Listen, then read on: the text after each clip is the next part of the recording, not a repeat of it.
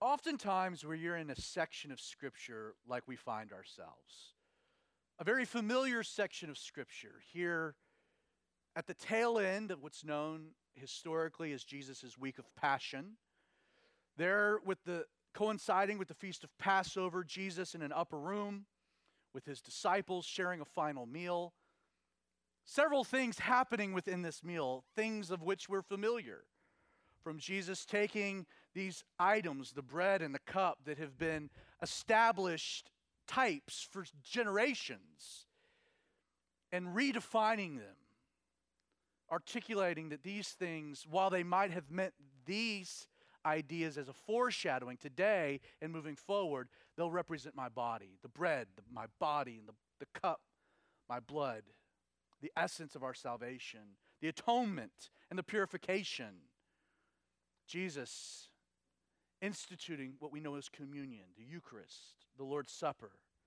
A dinner that would also include the beginnings of the betrayal, Jesus identifying Judas getting up and leaving to go about his evil deed, his evil task.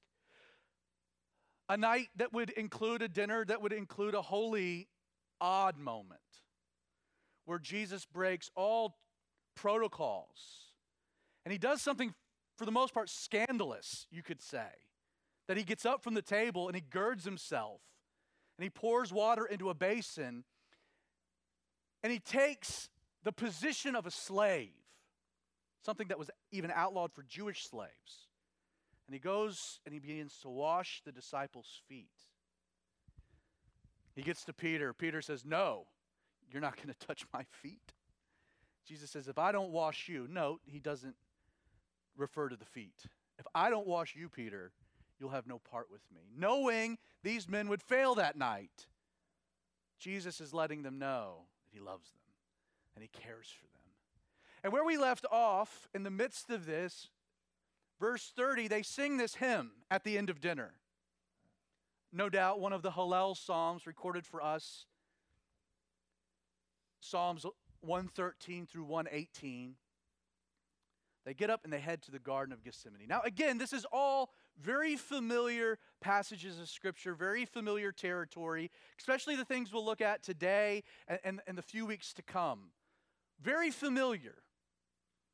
I was reminded, though, in a very comical way, about how sometimes our familiarity robs us of really the brilliance of the story itself. I was sent this video. I'm not going to play it. But it was a home Bible study. It was a group of guys and gals in a living room, sitting there going through this very passage of Scripture. And no doubt there was one guy, and you could tell the way that the video was framed, he had no idea about anything regarding the Scriptures. He had no idea about the Bible, that he was actually going through this for the first time. And so the leader of the home group, they open it up, and he goes, "Yeah, we're going to be looking tonight at the death of Jesus." And the guy just goes, "What? He dies? Spoiler alert. You could have given me a heads up." And then he thinks for a moment. He goes, "Wait a second. Don't tell me. Don't tell me it was Judas." "Yeah, it was Judas." "Oh, you're kidding me. One of my favorite characters is the traitor." But like he's hearing the story for the first time. He's like, "Guys, y'all gotta, I'm only on season 2 of The Chosen. Like, I'm not there yet." It's a funny, comical, but it just, the more I thought about it, the more I'm reminded, like, we're familiar with the story, and as a result of that, we lose a little of the impact of the betrayal of Jesus. And if you're reading Matthew for the first time, I mean, this is as far from your mind as you can think. In fact, you can somewhat sympathize, and it kind of resonates the perspective of the disciples to these 3 occasions where Jesus, as they're making their way to Passover, he's like, "Guys, hey, we're going to get to Jerusalem. I'm going to be betrayed. I'm going to get arrested. I'm going to die. Don't worry, I'll be resurrected." And they're like, whew, right over their heads, right? Because at no point can you imagine what happens to Jesus happening to, of all people, Jesus. And so we lose a little bit of the impact of the story because, again, we're familiar. So I want you to really do your best to try to not detach yourself from just the shocking nature. You place Matthew in the totality of all of Scripture, it's even more shocking. If you're reading through the Bible for the first time and you're going back through Genesis and then the histories and then man, bad things are happening in Israel because of their rebellion and their sin. And so you got these prophets that are like, hey, I'm going to send a savior. I'm going to send a king. And then Matthew opens introducing us to this king. And you're like, right on. This is going to go great. This is wonderful. And then it doesn't. And it's shocking. And it hits you between the eyes. Now, again, we lose that because we know the story. So they get done, verse 30, singing this song. They go to the Mount of Olives. Again, if you're new to our travels through Matthew, geographically, you have the city of Jerusalem on Mount Moriah. The mountain next to it is the Mount of Olives. Between the two is a valley. It's known as the Kidron Valley because there was a brook known as the brook Kidron. It's called Kidron because it means black. It is blackened because this part of the Kidron Valley and its proximity to the temple, which is located right there, especially during Passover, there were so many lambs that were slaughtered for atonement, for sacrifice, that the blood, they had an aqueduct system created within the temple complex. Herod the Great designed it so that water would flow in and remove the blood of the sacrifices. It would flow out what would be the western side, and it would come down into the Kidron Valley, and it would enter this creek, and it would flow away from the city. Now, that would make it blackened. And so again, as we work our way through this story, Jesus leaves an upper room, and he's going to go to the Mount of Olives. That requires him to cross the Kidron Valley, which at this point is a torrent of blood. There is a river of blood flowing down the Kidron. And at the base of the Mount of Olives, just very close proximity to the Kidron, you have this garden. We read that they go to the Mount of Olives. As they're going, Jesus said to them, all of you will be made to stumble because of me this night. For it is written, and Jesus explains why this would take place. He says, and he quotes from Zechariah 13, verse 7. He says, I will strike the shepherd, and the sheep of the flock will be scattered. But after I have been raised, I will go before you to Galilee. So right here, they're making their way, they're taking this journey, this walk, not a very far walk. As they're making their way, as they're talking, they're discussing, Jesus is like, hey, all you guys are going to bail. And it's okay. This was predicted. This was foretold. The shepherd will be struck. The sheep will be scattered. But don't worry about it. Don't worry about it, guys. And then he says, and again, it's an amazing verse. He says, but after I have been raised. Now, he's referring to being raised from the dead, implying he's going to die. But he's also here, again, reiterating resurrection. He's like, I'm going to get struck. You're going to scatter. Don't worry. After I'm resurrected, I'll catch up with you in Galilee. That's what he's saying. But Peter answered. Interesting, wasn't asked a question. But that's just kind of Peter's MO. And he says to Jesus, even if all are made to stumble because of you, I will never be made to stumble. Place that in a little context. Notice, even if all are made to stumble. And who is he referring to? As they're walking, Peter's like, yo, Jesus, all these other cats, I completely get it. I know them, you know them, I get it. You'll be struck, they'll scatter their sheep. But I'm the rock, right? I'm Peter. Even if they all bail, hey, you got one guy that's got your back. Ride or die, baby.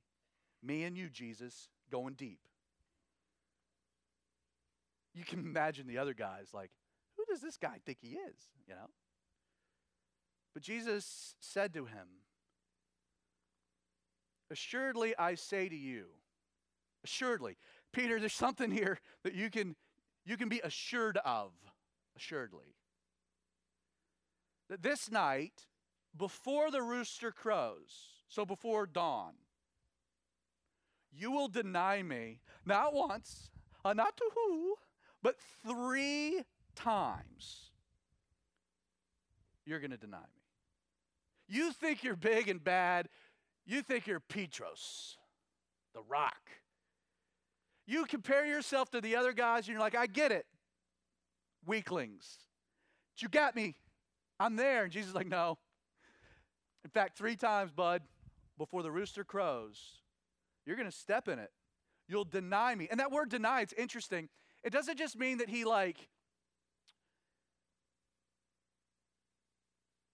that he's kind of like playing a role, or he's trying to no, the word, it means to completely reject any and all associations. It's not just that well, hey, yeah, I know Jesus, you're right, but we're not that close. We're just Facebook friends. But I got 1,000 of them, so we're not buds. It's like to reject all association and relational connection. It's not just that you're going to kind of temper down your connection with me. It's that you're going to deny having any connection with me at all, Peter, tonight. Peter says to him, even if I have to die with you, I will not deny you. Now, just from a large observation, you're never in a good position when you find yourself arguing with Jesus. Okay, just, in its most basic understanding of the passage, you finding yourself on the other end of an argument with Jesus is not a good place to be. Why? Because he's Jesus. No, Peter, you're going to deny me 3 times. No, I'm not. Nope. Arguing with Jesus never ends well, as we'll see. And then the rest of the disciples are not to be, left out. So they all jump in. Yeah, we're right there with Peter. So they all said, we're not going to deny you. Even if we die, we won't deny you. So Jesus came with them to the place called Gethsemane. So again, our geography, we cross the Kidron. At the base of the Mount of Olives, there is a garden. You can visit that garden today. There are olive trees in that garden that date back to the time of Christ. It's an amazing place to go. It's an amazing place to pray. It is a bucket list type place to be. And so Jesus goes to Gethsemane. The word Gethsemane literally means the garden of the olive press. It was a place in which that they would take, obviously, the olives, and they would make olive oil out of it. They would make fuel. It's a quiet place. And so for a moment, I just want you to try to get yourself in the scene. It's late. It's probably sometime after midnight. We don't know the exact time. We know from another gospel author that it's cool out, that there's a chill in the air because of its connection with Passover and the way that the lunar feast, there's a full moon. They've left Jerusalem, which there's always a hustle and a bustle. They've left, you see the temple. Everything is lit at this point either by moonlight or by torch. But it's quiet. Most of the people by this point are fast asleep. Jesus leaves the upper room. You can hear in the distance the sound of water. The water from the brook, the blood. You can smell it. It's potent. Jesus gets into this garden. Again, there's a coolness, a crisp to the air. It's late. And he goes because he wants to pray. He says to the disciples, he says, you guys sit here. I'll go over there and pray. It's likely, again, circumstantial, that Jesus frequented the Garden of Gethsemane, that this was a go-to spot for him, a place that he liked to retreat to, he liked to visit, he liked to be, he liked to pray. He had a prayer spot. Circumstantially, we can say that because Judas knew where to find him. Judas knew where Jesus would go. After a dinner, just like Jesus, I know exactly where he'll be. He'll be in this secluded private garden. He'll be praying. So they get there. Jesus tells the disciples, you guys chill out. Y'all stay here. I'm going to go further in. Another gospel author tells us that he takes with him further into the garden 3 individuals, Peter, James, and John, who kind of make up the inner circle of the 12. So they go further in. He takes with him Peter, the 2 sons of Zebedee. And we're told that Jesus began to be sorrowful and deeply distressed. Again, I think it's worth noting that Matthew is here. He's in the garden. But he is not in the inner circle. He's not Peter or the sons of Zebedee, James and John. So Matthew is getting an account of this from the observations of one of the 3 eyewitnesses. And they describe to Matthew that as they're going in, this is before we're praying, this is, we're hiking deeper into the garden, that these men, they could see that Jesus began to be sorrowful and deeply distressed. There's a lot of passion in the Greek, the way that these words are framed and the structure. Before they ever get to the prayer, they can recognize just visually something about Jesus, his demeanor, his face, his attitude, that he is being overcome with emotion. What must that have looked like? The Greek word that we have translated deeply distressed, it's an interesting word. It can be translated as homesick. Like the idea, Jesus is sorrowful, he knows what's coming, but there is a disconnect. He is no longer home. He's recognizing that there's a separation, that there's this longing to be home, that he's distressed and he's homesick. And so he says to them, he says, guys, my soul is exceedingly sorrowful, even to the point of death. Stay here. Watch with me. And we're told he goes a little farther into the garden and he fell on his face and he prayed. Again, loud enough to be heard, for it to be documented. Oh, my Father, if it is possible, let this cup pass from me. Nevertheless, not as I will, but as you will. Mark, in his account of this scene, translates what Jesus says, "Oh, my Father," as Abba, which means daddy. It's an Aramaic term, daddy. Jesus is distressed. He knows what's on the horizon. He knows what's about to occur. Nothing is going to happen outside of Jesus' purview or outside of his control. He knows that this is the culmination of his mission. This is why he's here. He is to die for the sins of the world. He that knew no sin this night would become sin for us. Jesus doesn't know what that will feel like or what that experience will be.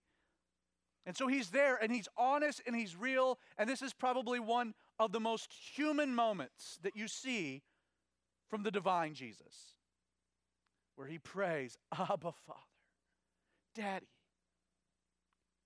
If there's any other way for this cup to pass, if there's any other way translated for what is necessary to occur, if there's another way to save these people from their sins, may it be. This is the time. Jesus speaks openly. He speaks honestly. There's a rawness and a realness to what he's uttering here. You know, we can look at a lot of prayers. The famous one, you know, the disciples' prayer, the Lord's Prayer. If you want a great example of prayer, this is it. Because Jesus, if Jesus does it, it's good for us. But Jesus has no problems coming before his Father and being real and expressing his desire and pouring it all out, laying his cards on the table. If there's any other way, if there's any other way, if this can be accomplished any other way, please. But then note, nevertheless. You know, if you want a word to include in your prayers, for your prayers to be biblical, you can spend a portion of your prayers telling God everything you need to tell Him and giving Him all the advice in the world. God, I think this is how it should go. As long as at some point you pivot your prayer with a nevertheless. Nevertheless, not as I will, but as you will. Not my will, but your will. As long as there's a surrender to your Father. God, I think I've got it figured. This is what I'm asking, but nevertheless, what I want most, what's most significant, what's most important, what's most vital is that your will is done in my life and not mine. You know, so many things within our lives should be filtered through a very simple question. It's a tough one. Do you know what's better for you than God does?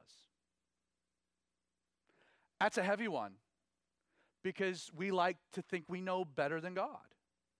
Because what God has for us sometimes isn't comfortable, and it isn't nice, and it isn't cushy, and it's hard.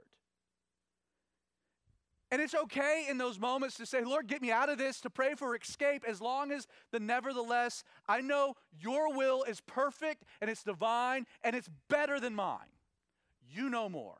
You knew me before the foundations of the world. You know my beginning from my end. You've created me. You know me better than anything. So you know what's best for me than I even do. Do you pray that for your kids? That's a hard one, isn't it? For your kids. Because, hey, they're your kids. God gave them to you. But do you ever pray, hey, Lord, this is what needs to happen. Nevertheless, they're not my kids, they're yours. And you know it's best more than I do. Jesus emulates here how we pray. Hey, we can pour it all out, but we check it to the reality that God is sovereign and He's in control, and will we trust Him? So Jesus prays this, not as I will, but as you will. Then He came to the disciples and He found them sleeping. And He said to Peter, what? Now, this is the guy that's just like, hey, ride or die, Peter. And Jesus is like, hey, it's going down tonight. Watch. And what is Peter doing? He's sleeping. Like, the guy can't even, like, hey, you got the first watch. And he's snoring. And can you imagine the tone? What? How that must have sounded. Was there a chuckle to it? I like to think there was. What? Oh, Peter. What? Could you not watch just an hour? So he reiterates, watch and pray, lest you enter into lest you enter into temptation. The spirit indeed is willing, but the flesh is weak. We'll come back to that. Again, a second time, he goes and he prays, saying, oh, my Father, if this cup cannot pass from me unless I drink it, your will be done. And he came and he found them asleep again, for their eyes were heavy.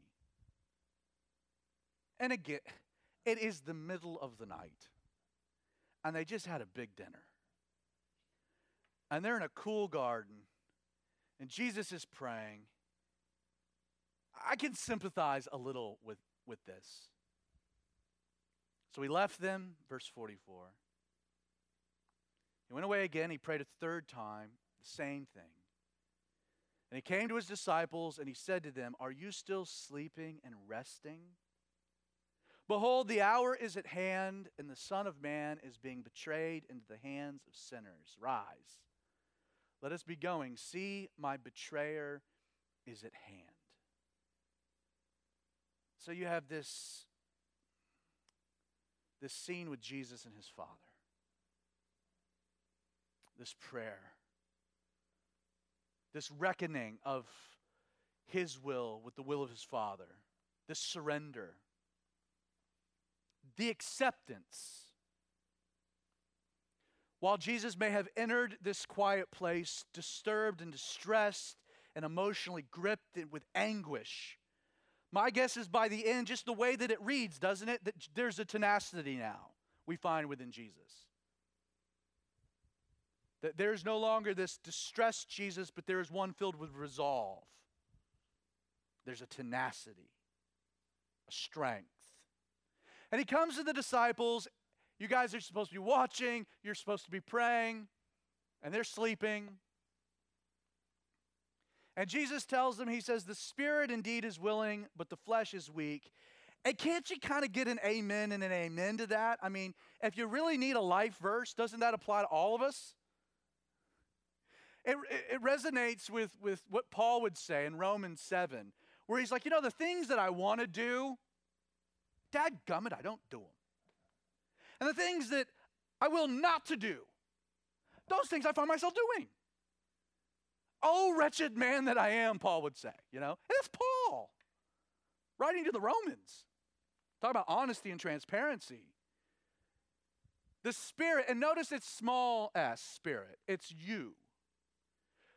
Your will might be willing, but you're weak. That's why you need a capital S Spirit.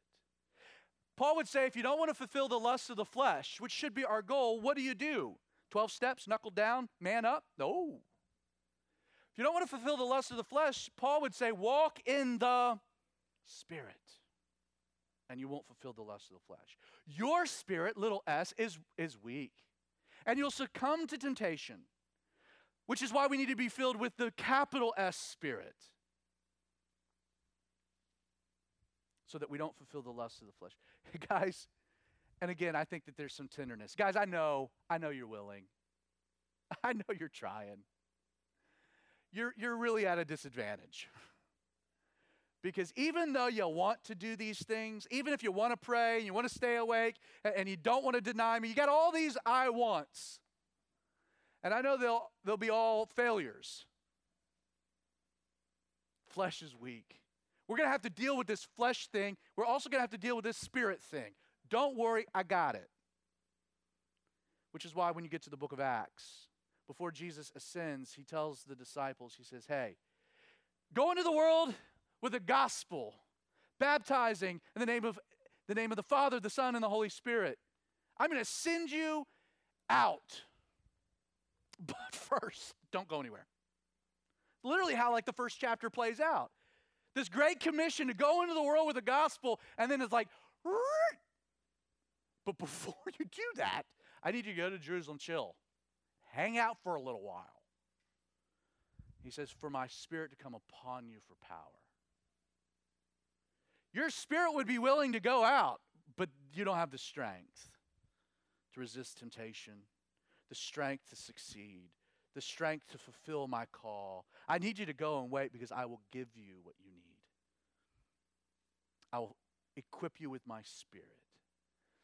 So the scene plays itself out. Now here we are. It's cool. There's this breeze. You're there. The moonlight is shining through these olive trees, these beautiful olive trees. You've got the Kidron, the brook. You're outside of the temple. No doubt this cohort that we're about to see, they're not flying in incognito. Probably from a distance before you could even see them, you could hear them coming. The sound of voices and the torches, and you got this breeze, and Jesus is with the guys, and he's waking them up. He's like, hey, y'all get up. It's going down. Get yourself ready. And while he was still speaking, behold, Judas, one of the 12, with a great multitude of swords and clubs, came from the chief priests and the elders of the people. They send, and there's some, you can read the scholars in regards to how many people were included in this group. best number I've seen is around 600. I mean, this is a group. Now, keep in mind what the dynamic is. Jerusalem is overcome with capacity because of the Passover. There are millions of people in the city, outside of the city, around the city. And who do the people love? Well, just a few days before this, Jesus enters riding a donkey, and they hail him as their king. To the point that as they're hatching a plot, the chief priest describes Jesus' enemies are like, we can't go after him during Passover. It's patriotic, it's about deliverance. This is a powder keg. It was a recognized powder keg because the Romans would increase their delegations, their forces. Pontius Pilate would be in town. Though he would be in Caesarea, where his headquarters would be for Passover, he would be there. There would be a massive Roman presence within the city.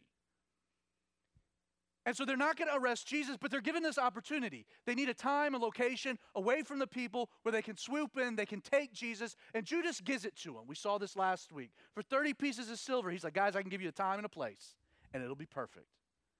And here, as Jesus goes to the Garden of Gethsemane, as he's there in prayer, Judas brings this cohort, and they're armed to the teeth. Why? Because if this goes south or sideways, they're going to have a problem. They're hoping they can come in. They don't know if they're going to get resistance. I think they're anticipating it. They don't know what they're going to get. Are we going into a trap? Is Judas a plant? You know, they're playing it all out. And so they come in, Judas leading the way. Now his betrayer, verse 48, had given them a sign, saying, whomever I kiss, he is the one. Seize him. That's interesting to me. Again, it's dark. Again, only moonlight. You got torches. You got the rattling of swords.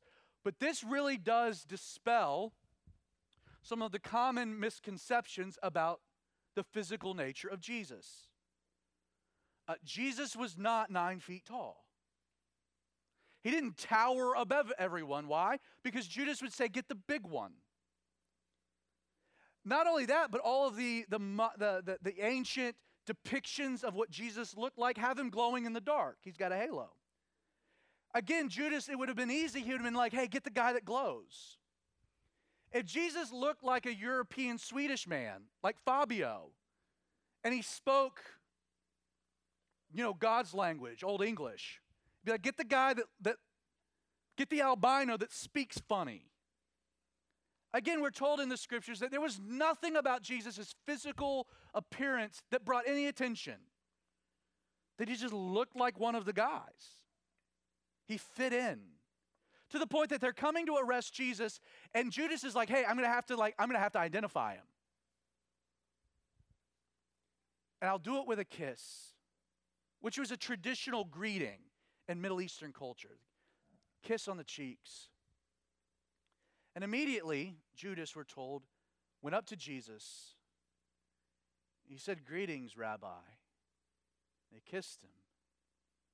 But Jesus said to him, friend, why have you come?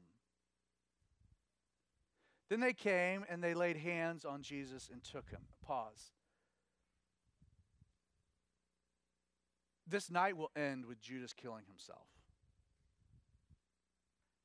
This betrayer hatched a plot, whatever his motivations or intentions. He betrays Jesus with a kiss. Whether Judas wanted to ignite some type of a revolt, was trying to push Jesus into a corner to act, we don't know. Greetings, Rabbi. And he kisses him. And what does Jesus say? Friend. That's the first word that comes out of Jesus' mouth to Judas. Friend.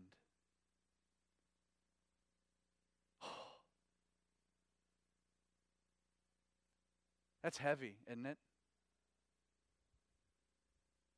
I think that was the end of Judas right there. Friend. Notice Jesus doesn't call him a betrayer, doesn't rip on him or refer to him as an enemy. He says, you're my friend. And I think, and maybe I'm going too deep to this, that there was an invitation into that. Judas, I know you had a plan, you had this thought, however it was. You can still be my friend. Doesn't have to end this way for you. You know, when we betray the Lord, and we do, and when we deny the Lord as we have, and we play the wayward disciple, where we step out in our small s spirit and our own will, and we fall flat on our face, not in prayer, but in stupidity.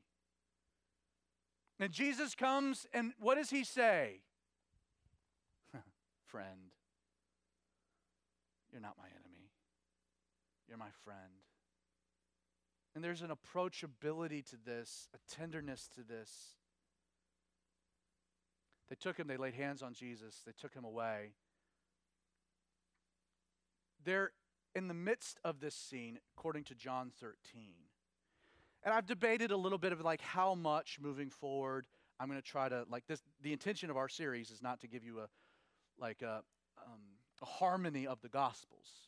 It's just to present Matthew's text as is. But there is a scene in the midst of this, according to John, who was an eyewitness, again, John 13, where they ask, hey, are you Jesus?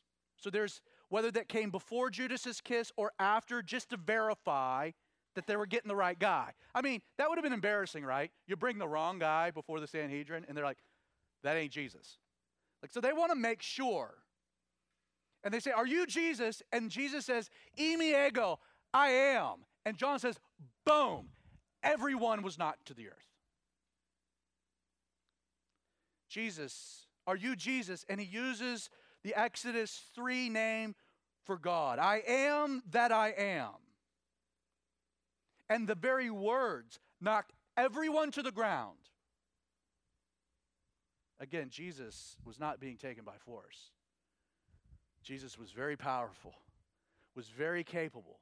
Now, I think it's in the midst of that craziness, the midst of that dysfunction, the midst of just the chaos, that suddenly, verse 51, one of those who were with Jesus stretched out his hand and drew his sword and struck the servant of the high priest. We know in another place, his name's Malchus, and cut off his ear. But Jesus said to him, "Put your sword in its place, for all who take the sword will perish by the sword. Do you think I cannot now pray to my Father, and he will provide me with more than 12 legions of angels?" How then could the scriptures be fulfilled that this must happen as such? And in that hour, Jesus said to the multitudes, "Have you come out against a robber with swords and clubs to take me? I sat daily with you teaching in the temple. You did not seize me. But all this was done, that the scriptures of the prophets might be fulfilled." Then the disciples forsook him and fled. Suddenly there was one, a dagger man, pulls out his sword. Now, Matthew doesn't identify him. John, more than willing. John's like, oh yeah, if you've read the Synoptic Gospels, you know there was a guy that pulled out a sword. It's Peter. You know, John's like, yeah, it's who you thought it was. Again, why would John include the name? Matthew wouldn't. Well, again, it's the timing of when they were written. Peter was probably very much alive when Matthew was writing his gospel. And identifying, I mean, you would be naming Peter as a criminal here. Malchus would be like, I knew it! Eyewitness.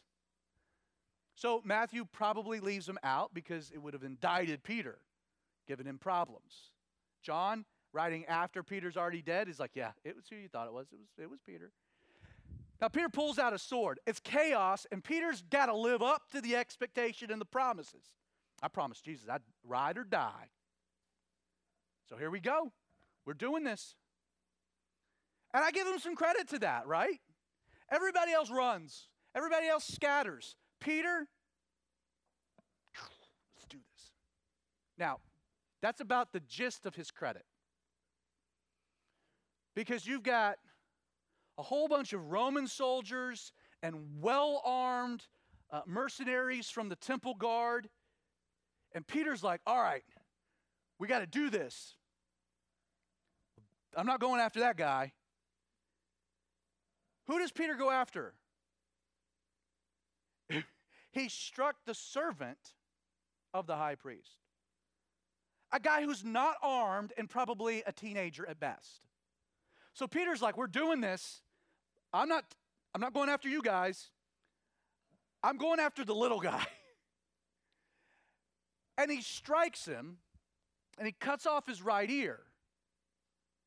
Now, most people in this time period are right-handed. And so the only way that Peter, with a right-handed sword, could cut off the right ear would be for Malchus to be running away. So it's not just that Peter went after the servant kid, but he went after the servant kid that's like, yeah, I'm out of here. And he cuts off his ear. Didn't hit him in the head. Peter's a fisherman, not a swordsman. He cuts off his ear. Now, we're told by Luke that Jesus, in the midst of this, picks up the ear, puts it back on Malchus's head. Again, cleaning up aisle 1 on Peter's mess. In the middle of saving the world of sin, he's dealing with Peter's knuckleheadedness, you know. Also covering up the crime. I mean, it was hard to make an accusation to cut my ear off if I still have my ear on. We know his name, Malchus, likely because he got saved, would be my assessment. But Jesus turns to Peter. He's like, put your sword away. Do you think I need your help? Again, Jesus uttering just, he's submitting here. I could call angels from heaven. We could have a bloodbath. But he's submitting to it, and they all flee.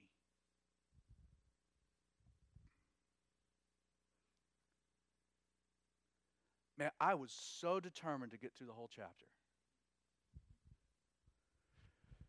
But it ain't going to happen.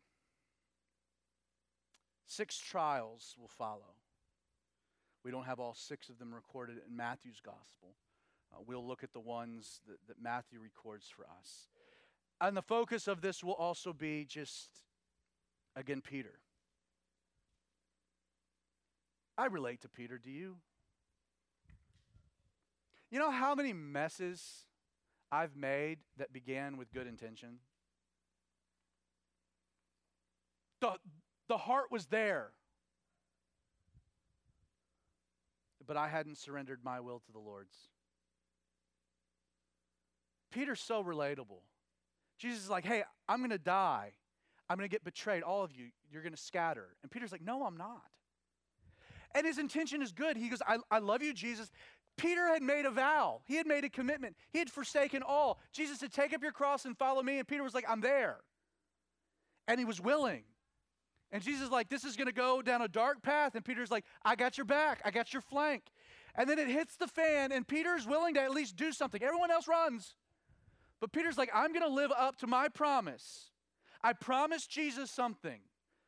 The problem with Peter's promise is often what the problem is with ours. It's a promise made when Jesus didn't ask us to.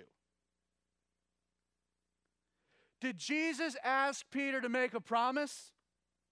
No. But Peter did anyway. And he failed. You know, the essence of your relationship with Jesus is not about the promises you make to him. It's about the promises he makes to you.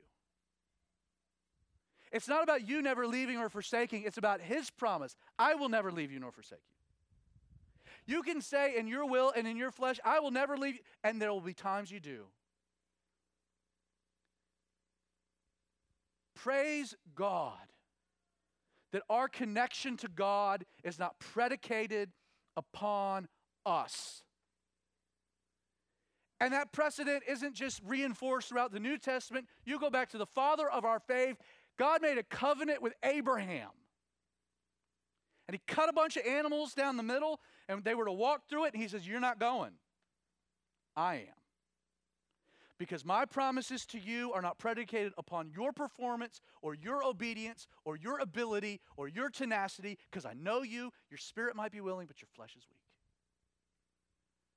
So this deal with you and I, it'll be based on me. on my faithfulness and my goodness and my ability and my ableness. And so when you fail, and you get so filled with condemnation, I made this promise and I failed.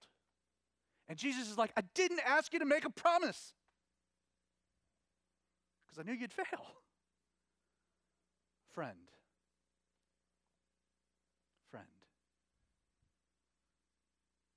Peter's so relatable. And there's this parallel between he and Judas.